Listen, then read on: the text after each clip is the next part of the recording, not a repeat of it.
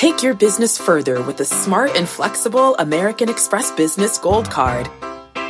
It offers flexible spending capacity that adapts to your business. You can also earn up to $395 in annual statement credits on eligible purchases at select business merchants. That's the powerful backing of American Express.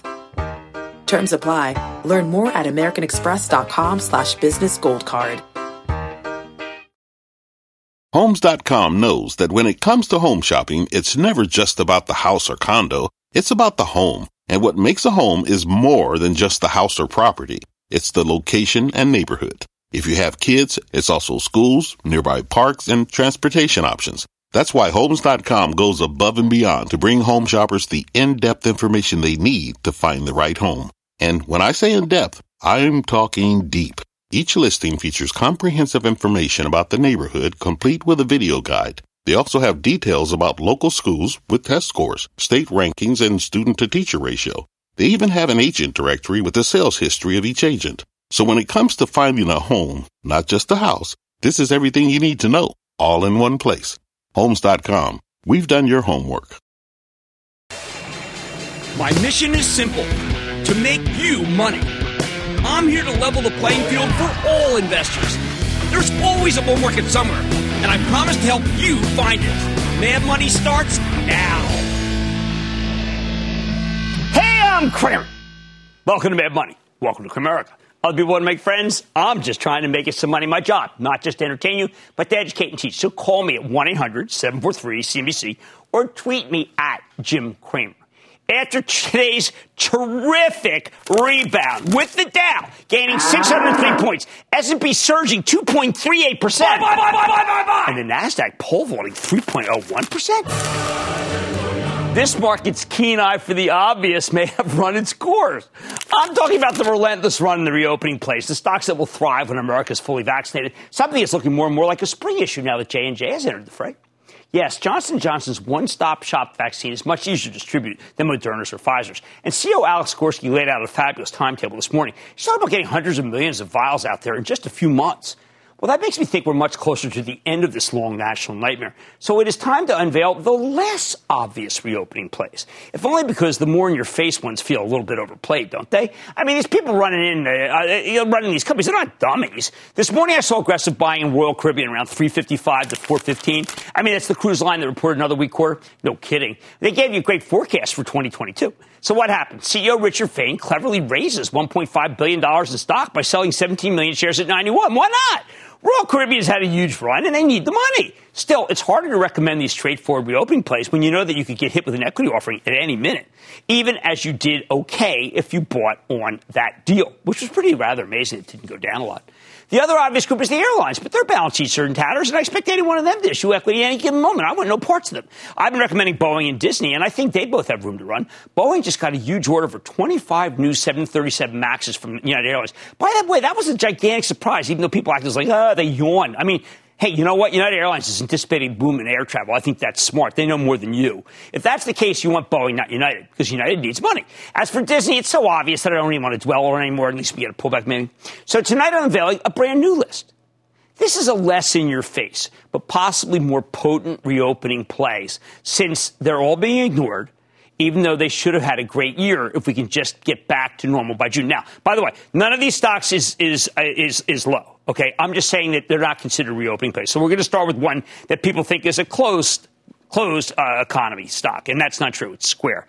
This has a popular peer-to-peer payments platform, Cash App, terrific point-of-sale system that's tied into their small business lending platform. Oh, and just tonight, breaking news, they're announcing that they're opening their own bank to create a more, what they call, holistic experience. And that's gigantic news that I have to tell you, I think the analysts are going to crow about it tomorrow. Now, about 150,000 restaurants have gone under because of the pandemic. But for the first time in ages, big cities have reasonable rents. And rent was always the killer for the restaurant industry. Now, people grumble about the minimum wage or food costs, but as someone with 2 restaurants, trust me on this, okay? It's the rent that's the killer. With rents down and lots of people eager to go out again, I'm betting we'll see a restaurant renaissance with people eating out rather than ordering in. And that's perfect for Square. Lots more in-person transactions using their hardware, and they can also make a mint by lending money to the ones with the best prospects. And now these same people will bank with this new Square bank that I'm talking about rather than their current bank. one piece of the puzzle. Square bought a bundle of Bitcoin at about $10,000 for their cash management. And it's now closer to $50,000. Huge home run, and they just bought more. Remember, they're actually using it as what I say it should be. You should have some cash if you're running a company, and you should have some Bitcoin. I know that only Square seems to agree with me, but I don't care. They're smart guys. Even better, Square's Cash App platform has become the easiest place to buy Bitcoin, which could be huge now that cryptocurrency has become a worldwide sensation. They got on this bandwagon all the way back in 2018. I know people are buying $1, they're buying $100 of Bitcoin, and they're all using the Square app. Maybe you should too, okay? I am pro-Bitcoin. Thousands of younger people are doing this. Second, less obvious, this is an idea that I haven't talked enough about. Ralph Lauren. Granted, this one's already on the 52-week high list, but I think it's got a lot more room to run. Ralph Lauren used this downturn to close its underperforming stores. They took advantage of the downturn while betting heavily on direct-to-consumer and digitizing its advertising. Their big pivot toward TikTok, Instagram, Snapchat, and YouTube brought a whole new demo to the stores. I know the stock has run, but can you imagine how well they'll do once people feel comfortable shopping in person again? Now, think about it like this. L Brands is up 52% for the year, and they're not even fit to shine Ralph Lauren shoes, even as RL is only up 16%. I got another one that we just have not talked enough about lately. That's Ulta Beauty. All right. This cosmetics retailer really managed to hang in there during a very difficult period. They crafted an app that shows you how you look with certain colorations, and they pivoted hard to e-commerce. But this is the year when Ulta moves into Target, a store within a store. Okay, starting with 100 locations nationwide. I am telling you this move is not in the numbers, nor is the fact that they have a tremendous partnership with Estee Lauder. One of the reasons I no longer worry about American department stores is they sell it in Ulta. If Ulta can make this much money with its business completely hampered and crippled by the pandemic, think about what they'll do when you can go to the stores and try on makeup and not worry anymore. Fourth idea, Federal Realty. Okay, this is the best shopping center real estate investment trust. Company never cut its dividend, even after a raucous conference call where they challenged the CEO, Don Wood, and everyone pretty much said, come on, come on. He would not say uncle. Wood believed that his mixed-use shopping centers could get through this difficult period. Eventually, he's going to be the last man standing in the shopping center business. It's not too late to buy Federal Realty, 4% yield at a time when long-term treasuries are only paying half that. Finally, I'm a big fan of Ford Motor. Now, I know everyone knows there's a semiconductor shortage. I mean, everybody. Is there anyone you walk down the street, about the semi shortage? And it's going to limit their production, which cuts off some of the upside. That's the bad news. The good news is, once everybody knows something, it's baked into the stock price. Why do I like Ford here? As I mentioned before, I'm predicting a small business renaissance coming out of this pandemic, thanks to pent-up demand and much lower rent for commercial properties. If we get a small business renaissance, we need pickup trucks. And the best-selling pickup in the world is Ford's F-150. Next year's going to be electrified. I'm going to get a couple of them. Just kidding. That's hubris. In the past, this far-flung auto company couldn't seem to get out of its own way. When the U.S. sales would catch fire, they'd be dragged down by weakness in Europe or maybe Latin America. But the new Ford, the Jim Farley Ford, it no longer tolerates losing money as part of some misguided attempt at world domination. You're finally getting the opportunity to own the stock of Ford without having to worry about big charges or horrendous numbers out of some country that they had no business operating in, and that's gigantic. Think of it as the ultimate small business comeback story, the bottom line. At this point, the in-your-face reopening stocks, the cruises and the airlines, I mean, can we start swapping out of those and go into some less obvious? Go into Square, Ralph Lauren, go into Ulta Beauty, go into Federal Realty, go into Ford. These aren't exactly stealth reopening stocks. They're more like the purloined letters, hidden in plain sight. And I bet they'll seem a lot more obvious as they go higher in the next few months. Gerald in Alabama, Gerald. Roll Tide, Jim. What's going on? Really enjoy your show. It's been informative and a lot of fun. Thank you. Wanted to ask you about Kimberly Clark. Ex-dividends Thursday. Look kind of weak going into the close. What are your thoughts? Well, look, the quarter was actually okay, but no one wants a stock when the economy's accelerating, even if it yields 3.5%, that's doing fine. I actually think you can buy this one and put it away at 3.5. The quarter wasn't all that bad, but people hate this. They hate all these stocks. They hate Clorox, and I like Clorox. Now I'm going, instead of Gerald, now I'm going to Gerard in Connecticut. Gerard. Good evening, Jim. Big booyah from the great state of Connecticut. Now, there you go. You got the 55. You can get the shot there. I love that. Right, yeah. It's good news for us. What do you think of Macy's? I know they had great earnings. They beat estimates. What do you think the stock? I thought Jeff Gennett did a good job. I think the credit card's doing well. I know that people are talking about buy now, pay later. I think that the stores are good. The only issue here is that the stock has roared and is now up 36%. But when you see how high Kohl's has gotten, Macy's can go higher. Macy's is more fun to shop at than Kohl's, I think. I shop at both of them. How about Chris in Florida, please, Chris? Hey, booyah, Cramer. Thanks for taking my call. Absolutely chill. What's up? Yeah, just wanted to call about TMO, Thermo Fisher Scientific. It's coming down nicely. See, what you have to look at Thermo Fisher, you say, okay, it's down 80 from its high. It's almost never down. It's almost always at its 52-week high. And that's when you have to pounce. Now, a lot of people feel that because the pandemic may be running its course, all of their machines, the PCR machines, will not be making a lot of money. I come back and I say, all right, look at Zoom. Everyone said that Zoom was done, right? Is Zoom really done? Is Thermo Fisher really done? No. Might take a little pain, but it's fine. Okay, now look, it may be too late to invest in the obvious reopening plays that those guys run at 3. I don't know, they use they use that thing at 4 o'clock. They love it. I watch them just to see what they're doing because they're like really interesting people who trade at 4 because I have insomnia. I don't know what they have. But anyway, it's important to recognize that there are other stocks besides Royal Caribbean, all right? Royal Caribbean's not up here. I like Square, Ralph Lauren, Ulta Beauty, Federal Realty, and Ford.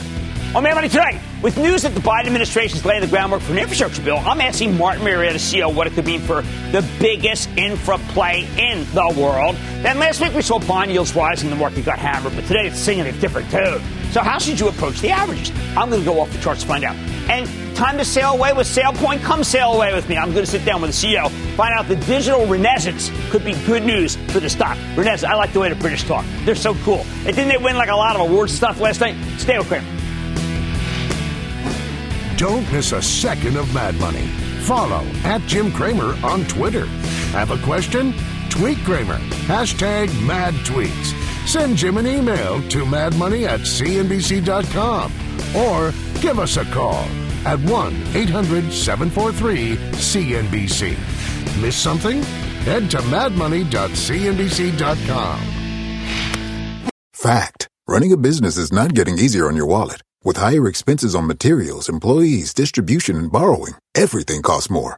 Also a fact. Smart businesses are reducing costs and headaches by graduating to NetSuite by Oracle. NetSuite is the #1 cloud financial system, bringing accounting, financial management, inventory, and HR into one platform and one source of truth. With NetSuite, you reduce IT costs because NetSuite lives in the cloud with no hardware required. Accessed from anywhere. You can cut the cost of maintaining multiple systems because you've got one unified business management suite. You improve efficiency by bringing all your major business processes into one platform, slashing manual tasks and errors. Over 37,000 companies have already made the move. See how you'll profit with NetSuite, and then you can think of all the ways you could be spending the money you save.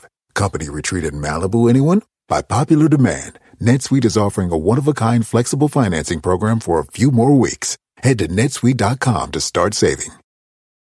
When you're hiring, the best way to search for a candidate isn't to search at all. Don't search, match with Indeed. Indeed is your matching and hiring platform with over 350 million global monthly visitors, according to Indeed data, and a matching engine that helps you find quality candidates fast. Use Indeed for scheduling, screening, and messaging to connect with candidates faster. Plus, 93% of employers agree Indeed delivers the highest quality matches compared to other job sites, according to a recent Indeed survey. Leveraging over 140 million qualifications and preferences every day, Indeed's matching engine is constantly learning from your preferences. Join more than 3.5 million businesses worldwide that use Indeed. Listeners of this show will get a $75 sponsored job credit to get your jobs more visibility at Indeed.com/madmoney. Just go to Indeed.com/madmoney right now and support this show by saying you heard about Indeed on this podcast. Indeed.com/madmoney. Terms and conditions apply. Need to hire? You need Indeed.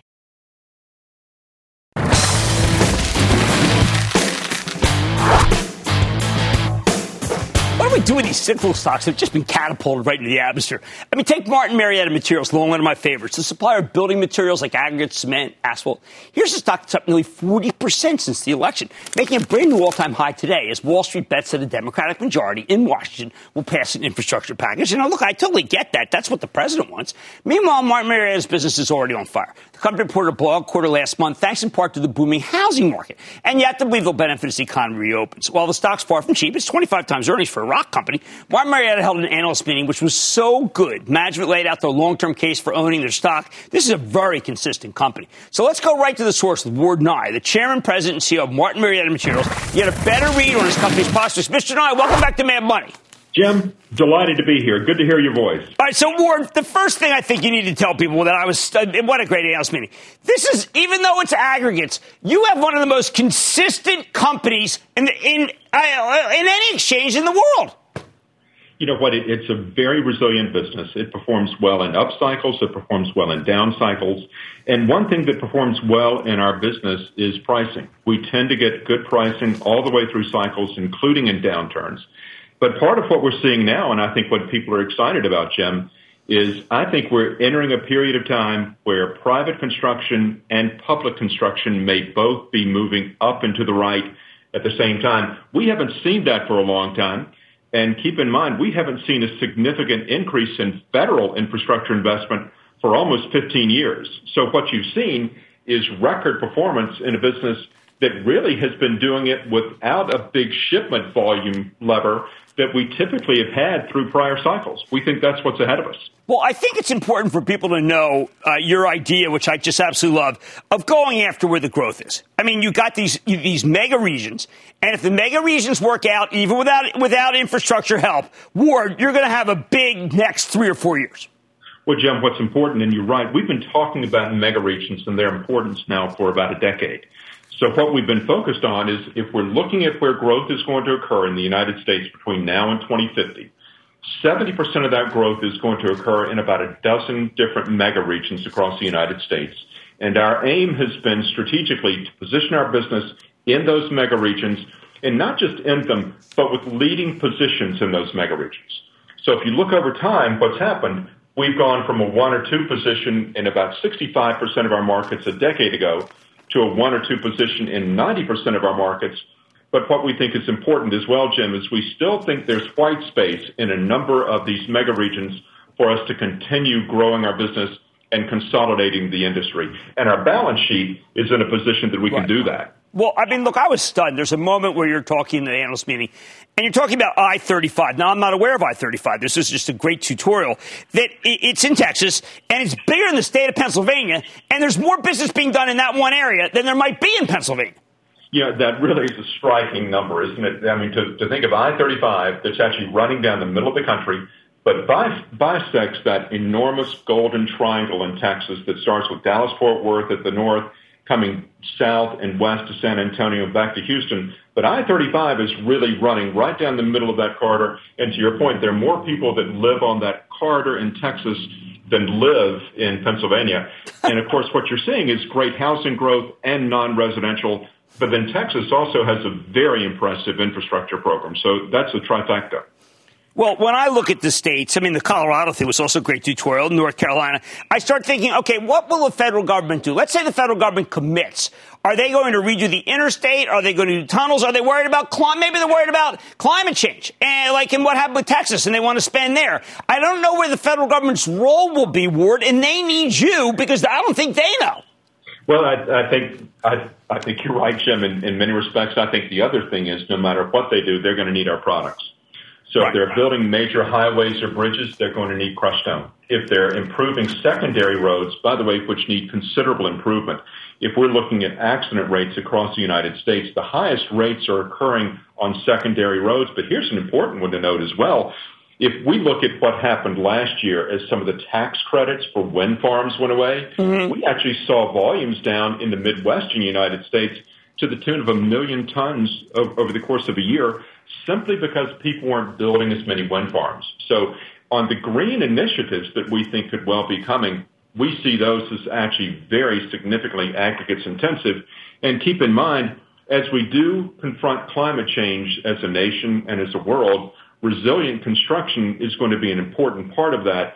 And the aggregates in concrete that you see in parts of our footprint will be important elements of resilient construction. You know, Ward, look, I really want the federal government to be involved, but I thought it was really incredible that there were 3 companies that felt to me like states: Google, Facebook, and Microsoft when it comes to wind. These are gigantic users of your product, aren't they? No, well, they are in so many respects, because what we're seeing, too, the data centers that we've seen in the Midwestern United States, one, are very significant. But the other thing that I'll offer to you, Jim, is they don't just build a data center. They build then phase 2 and phase 3 and phase 4. And the other thing that's notable is they are incredibly aggregates intensive projects as well. Number one, they're just big. And number 2, they tend to be, in many respects, almost a concrete envelope. So big trucks are coming in, and they're setting these buildings up for a very durable run over a long period of time. Well, Ward, look, it's great to have you on the show. The amount of things that I learned from your analyst day, you come to these things, you think you know something. I felt like I was a neophyte. You had just told it all. And everyone who's interested in infrastructure, this is it. This is the tutorial. Ward Nye, who is chairman and CEO of Martin Marietta Materials, it is really great to have you on the show, sir. Jim, thank you so much. Absolutely. Guys, you got to go through this the day. You'll learn so much, and you got to understand who's really creating the jobs in this country. It's the private sector. Mad Money's back after the break. Coming up, what can the market's fear index tell you about where your portfolio is headed? Cramer serves up a VIX fix next.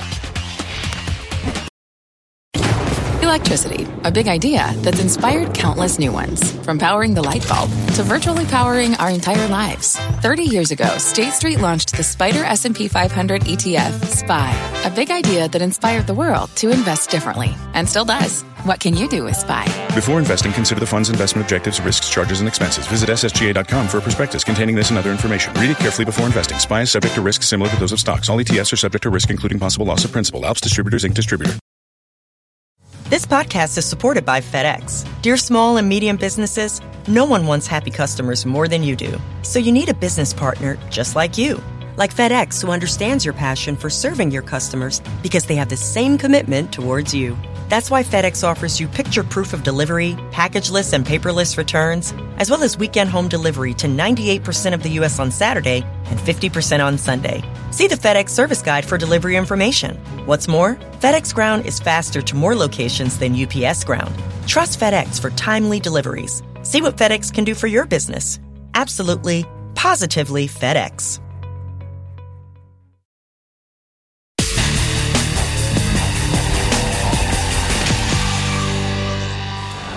Last week, we saw bond yields rising, so everybody freaked out about inflation, right? Remember, that was that inflation scare I told you about? Stock market got hammered, especially the formerly beloved growth stocks. Remember, they sold the growth, they went to the value. Today, bond yields pulled back, so stocks exploded higher. How do we chart a course through a moment like this one, a highly emotional moment? I mean, you can try to figure out the macro. What kind of inflation are we looking at? Is it copper? Is it lumber? Where are interest rates headed? Will the Federal Reserve stick to its guns when it comes to letting the economy overheat because they want jobs created? But it's very hard to get that kind of assessment right. This macro stuff is too political, right? And politics is anathema to start with. I hate it. I'd rather figure out GME than politics. Plus, even if you nail every particular, it won't give you much insight into the stock market's short-term gyrations. That's why whenever the action gets this volatile or this crazed, I want to remove my emotions from the equation. I want to take a more quantitative approach. What do? I turn to the charts. And that's why we're going off the charts with the help of this guy, Mark Sebastian, who's, every time I brought him in, he has really nailed this. He is a brilliant technician who's the founder of OptionPit.com. He writes with me at RealMoney.com. You know, I blog there. I've only written 40,000 pieces, but that's okay. To get a better read on this market's volatility. Sebastian's our resident expert in the CBOE Volatility Index. That's the VIX for short, which we then always explain as the fear gauge, because it tends to rise whenever investors are freaking out. And that's exactly what happened last week when the averages are rolling over. Although with stocks rising again today, the VIX pulled back. This is important. Keep that in mind. For Sebastian, the big question here is whether we're dealing with a volatility spike, okay, or a volatility swell. Spike, swell. A VIX spike is what happens when the fear gauge makes a hard move up out of nowhere and then gives it away almost as fast. It represents a moment of panic that you got to buy because it quickly subsides.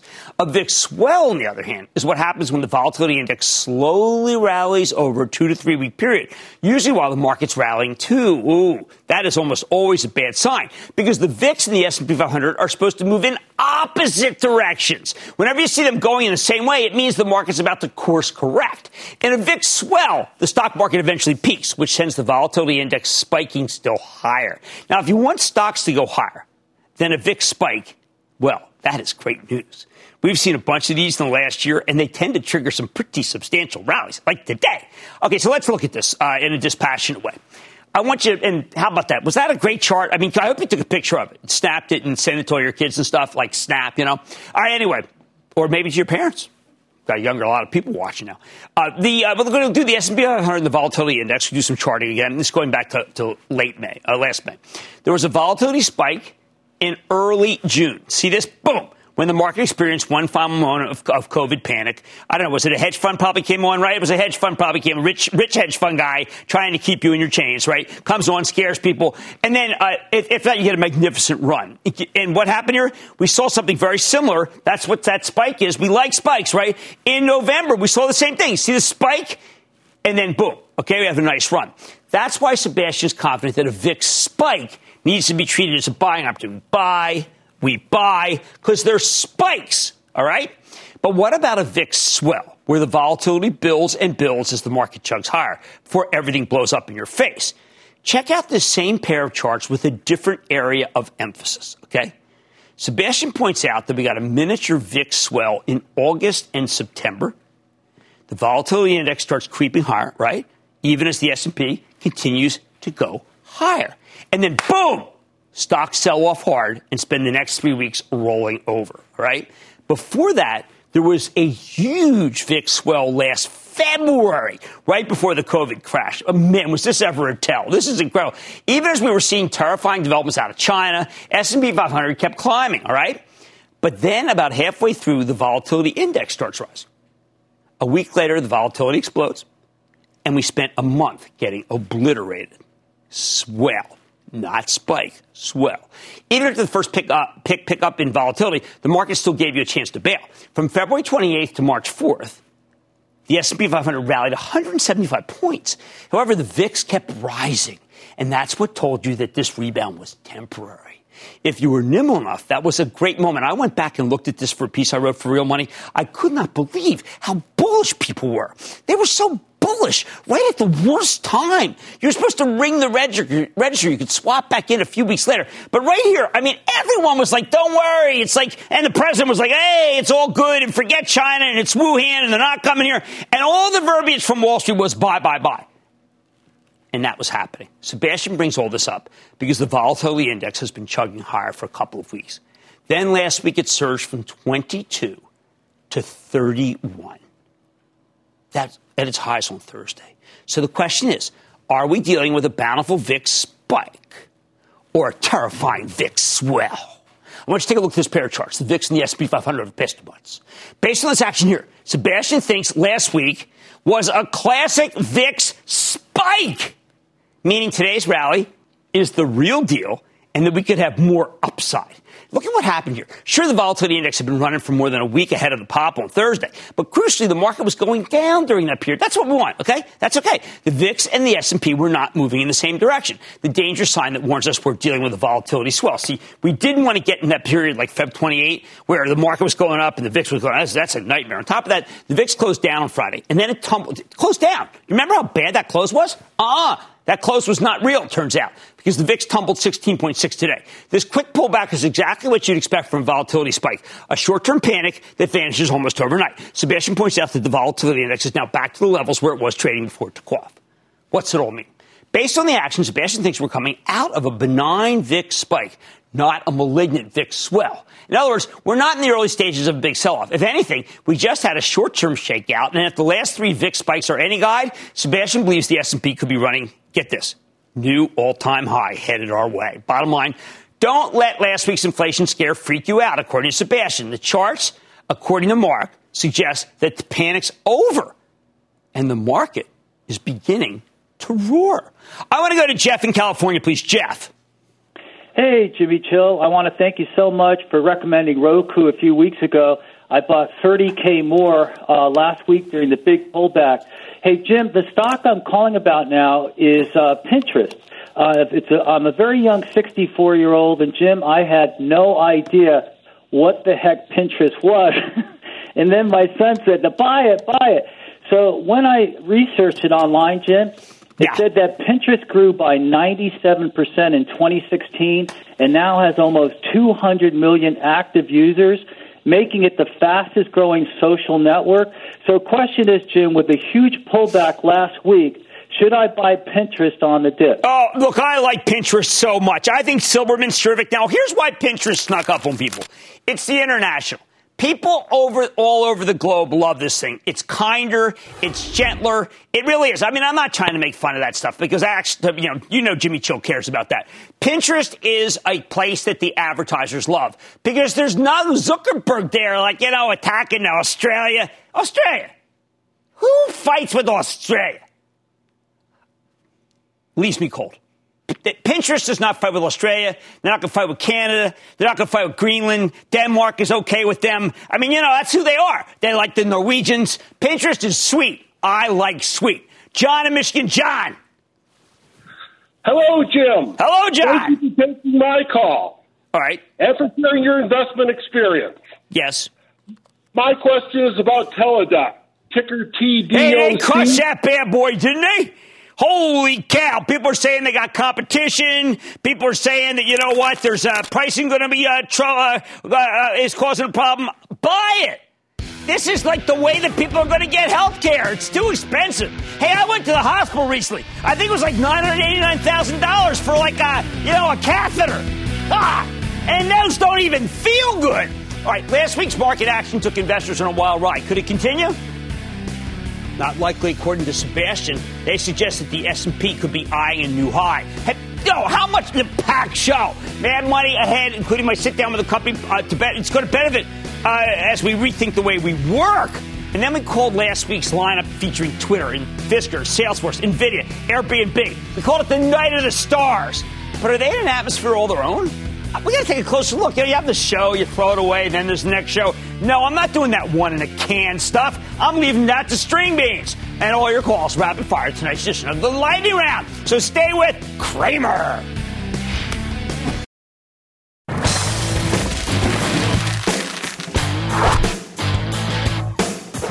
Tech stocks that sold off last week have come roaring back, as I said they would, with SailPoint Technologies leading the way. Now, this is a cybersecurity company. A business has been booming over the last year. Businesses have been forced to embrace remote work, leaving them open to all kinds of new vulnerabilities. SailPoint handles identity management solutions. It's like Okta or Ping Identity, except for they also use artificial intelligence to ensure that the right people have access to the right data.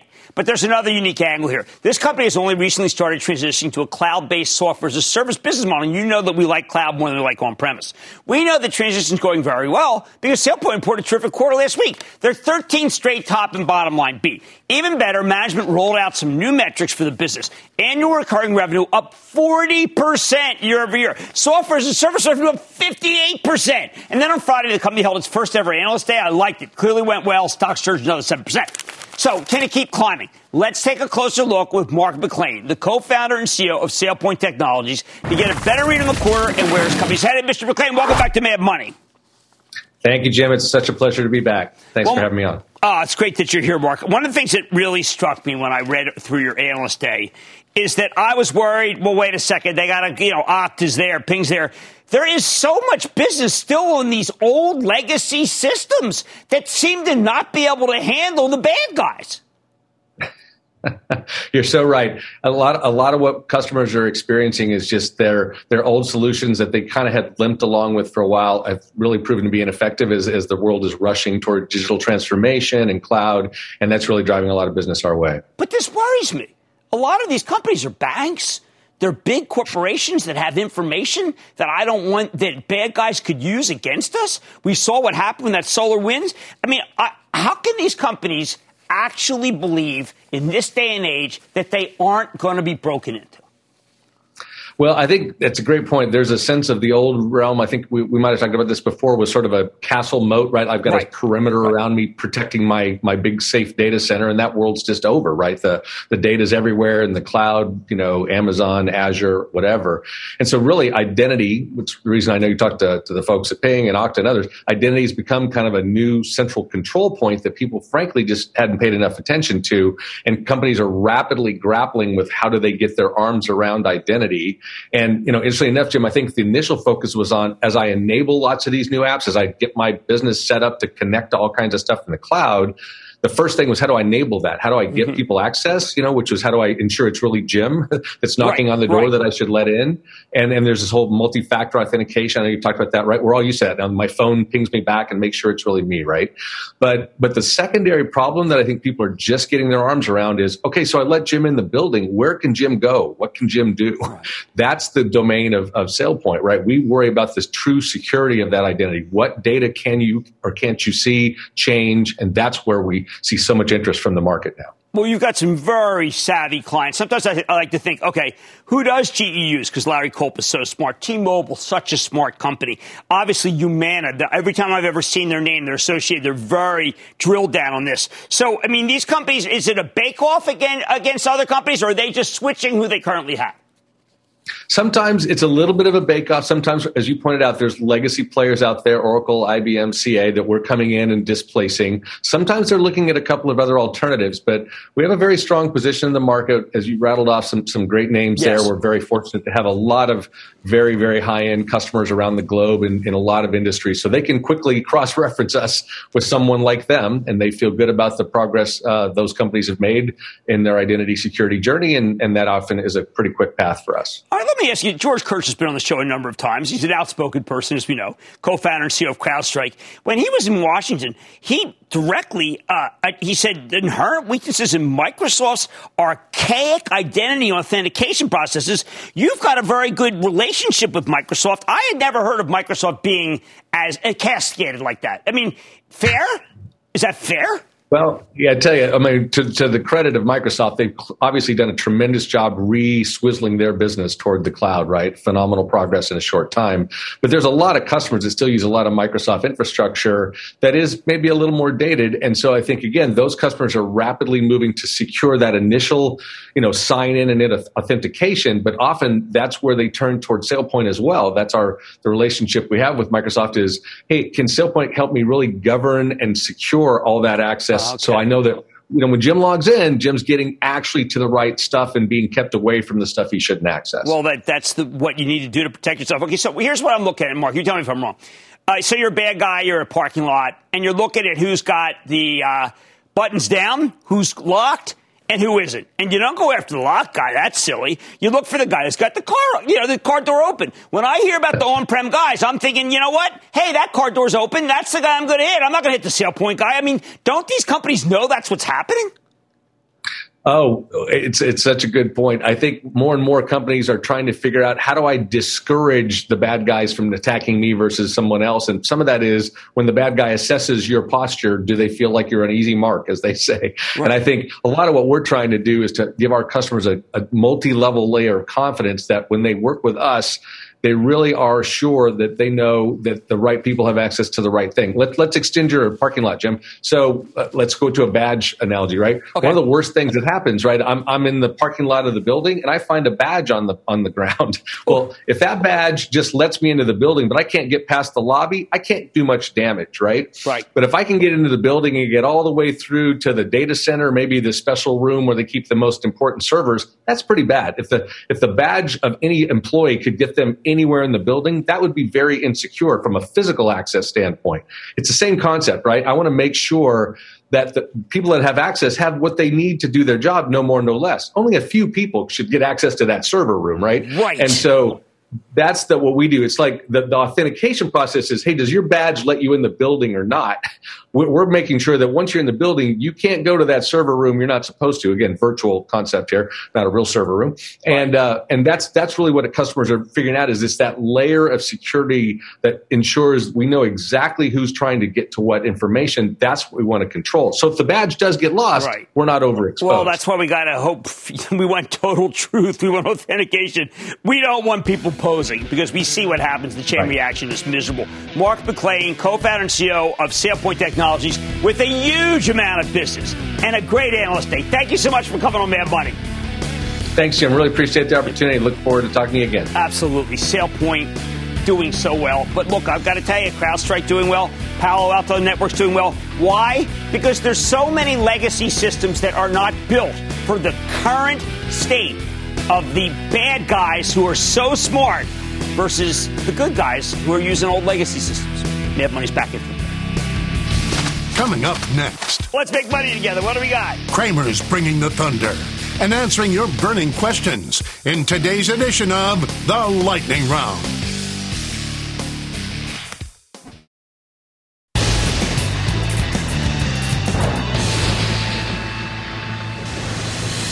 It is time. It's time.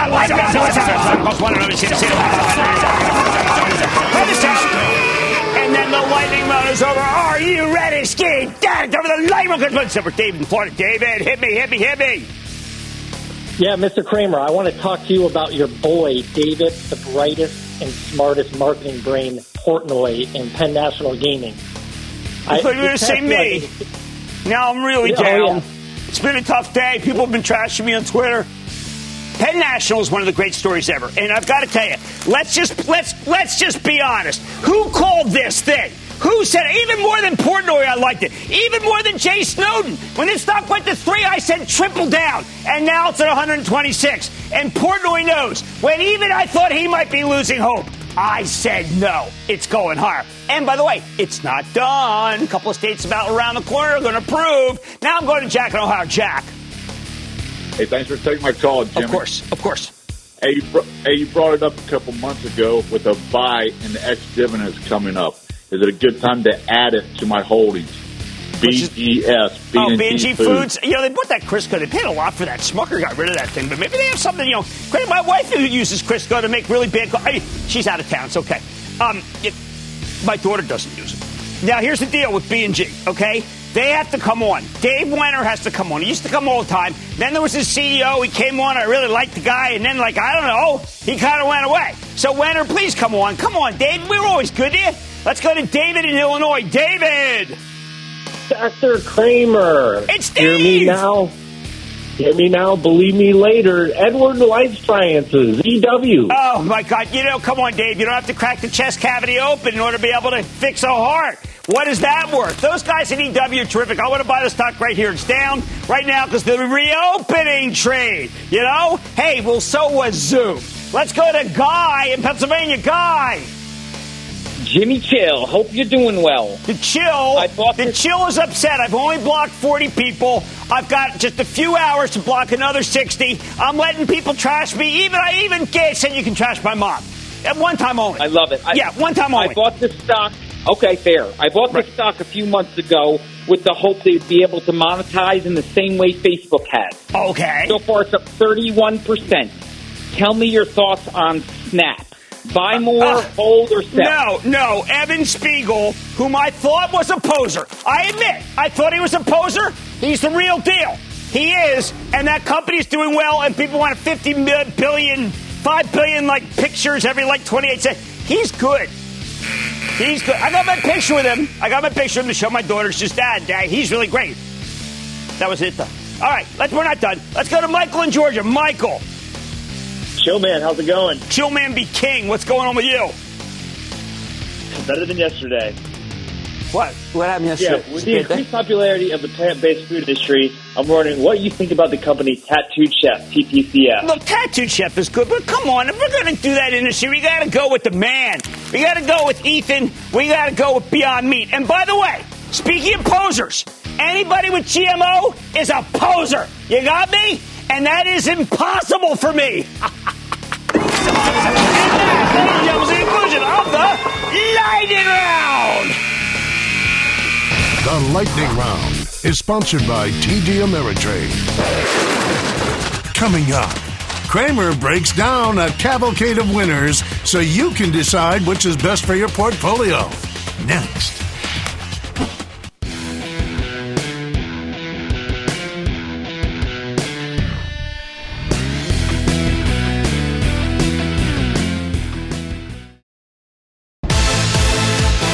Tonight, Jim Cramer takes a star turn. Mr. Benioff, welcome back to Mad Money. The man I call Da Vinci, the man himself. Jensen Huang, Fisker, yes, the EV company that some bold souls believe will give Tesla the first real run for its money. Ned Siegel is the CFO of Twitter. We want to double our development velocity by the end of 2023. Brian Chesky, the co-founder, chairman, CEO of Airbnb. A shooting star, that's why you are my favorite. I love just who you are. You know what we did? We called it the Night of the Stars last Thursday when we spoke to Twitter, to Salesforce, Fisker, NVIDIA, and Airbnb in a single show. But the problem with the Night of Stars is they all tend to blend together like some sort of Super Bowl halftime show. So tonight I want to take them one by one because these are some very important companies and they impact your portfolio and your thought process. So let's start with the two the market really got wrong. Let's start with NVIDIA and Salesforce. The market got these wrong. NVIDIA had just reported a superb quarter the night before, but the conference call brought out lingering fears of 2018 when the company got hit with a slowdown in demand from cryptocurrency mining and the data center. While the data center quickly bounced back, the crypto business got hit hard when Bitcoin crashed back then, and it left NVIDIA with the notorious inventory glut. This moment, people, is nothing like 2018. Data center spending is now accelerating. And for what it is worth, the crypto business is on fire, but it can't be considered nearly as meaningful as 2018. So the market was wrong on both counts. NVIDIA has even introduced a new line of crypto-specific graphic cards to avoid the oversupply issues seen in 2018. And memo to Ryan Cohen, that's what GameStop should be doing, is selling those crypto cards. Come on. General Sherman, please listen to me. That's George Sherman, he's the CEO. The only thing that's up in the air is whether NVIDIA can close on the ARM Holdings acquisition. That would give it a huge foothold in mobile, if not the whole dominant foothold. Mind you, listen, I doubted CEO Jensen Huang's ability to close on the Mellanox deal, which he ultimately pulled off. I'm not going to make that same mistake twice. But even if Jensen fails to get it, I think NVIDIA stock is just too cheap versus next year's earnings estimates, which makes it a buy. How about CRM? The insanity of this decline of Salesforce is hard to put into words. Anyone who runs a subscription business, as I did, knows that deferred revenue is the key metric. And Salesforce's deferred revenue is much better than expected. There was worry about the Slack acquisition holding the stock back, but no one integrates big deals like Mark Benioff. Think about Tableau Data. Think about MuleSoft. Just imagine what happens if Dell and HP decide to load up their products with Slack rather than Microsoft Teams. Cross-selling. Next up, we've got the stars that just won't quit. Fisker. It's up another 27% since our interview. Now, it was good. 27% good? I don't know. That said, I like the concept. Fisker's got the best auto designer in the world, coupled with great electric vehicle technology and an asset-light business model. They partnered with two great manufacturers, Magna, who's brilliant, and Foxconn, wow, finally doing some good here, to actually build the cars. The Ocean, their electric SUV, is one of the most beautiful and exciting cars I've ever seen. I think the price is right for the car. And in the electric vehicle space, that means the stock might still be undervalued. Now, the two best for last, Twitter and Airbnb. I think that Ned Siegel, the CFO of Twitter, is sitting on the biggest raw gem in this entire market, the dark horse contender for the fourth largest advertising platform after Facebook, Amazon, and Google. Historically, Twitter spent way too little on technology. They did a big convert bond today, so they got even $1.25 billion now to spend. Companies finally doing right about subscription and direct ads. And within a few years, believe it or not, I think those businesses will be so huge that they'll push aside the current revenue streams. Now, I know it's hard to value, but what matters is that Twitter's growing rapidly now at the same time that its ads are becoming essential for consumer packaged goods companies. Sure, the stock's had an amazing run, and it seems absurd up here, so I want to recommend waiting for a pullback. But without a broad market-wide sell-off, I do not think you're going to get a chance. Twitter's being re-rated upward at the same time that Facebook's being re-rated downward. That's no coincidence. Twitter's a C student getting Bs, which is much more exciting for Wall Street than an A student that keeps getting A's. Money managers love paying up for improvement. Finally, there is Brian Chesky, the CEO of Airbnb, who explained how his business model has maybe the best leverage I've ever seen in a scalable enterprise. And I mean that. He monetizes something he doesn't even own, your house, and he does it on a single platform that doesn't cost very much to operate. Compare that to Facebook. You generate Facebook, but they still have to do all this other stuff. Airbnb is also much cheaper than a hotel, and you have to expect travel will come roaring back once the pandemic's over. And you'll want to go with friends this time, staying in a house, not some soulless, expensive hotel. No wonder the stock surged 13% on Friday. In a night of stars, Airbnb was the standout. I think all 5 are buys. Though, like I said with Fisker, pull back, please. But only 2 of them are on sale right now, and that's Salesforce and NVIDIA. Those are my favorites, followed by Airbnb, Twitter, and then Fisker in that order, only because Fisker had a big spike. I like to say there's always the bull market somewhere. And I promise to find it just for you, right here on Mad Money. I'm Jim Cramer. See you tomorrow. The news with Shepard Smith starts now. This podcast is supported by FedEx. Dear small and medium businesses, no one wants happy customers more than you do. That's why FedEx offers you picture proof of delivery, packageless and paperless returns, as well as weekend home delivery to 98% of the U.S. on Saturday and 50% on Sunday. See the FedEx service guide for delivery information. FedEx Ground service is also faster to more locations than UPS Ground. See what FedEx can do for your business. Absolutely, positively FedEx.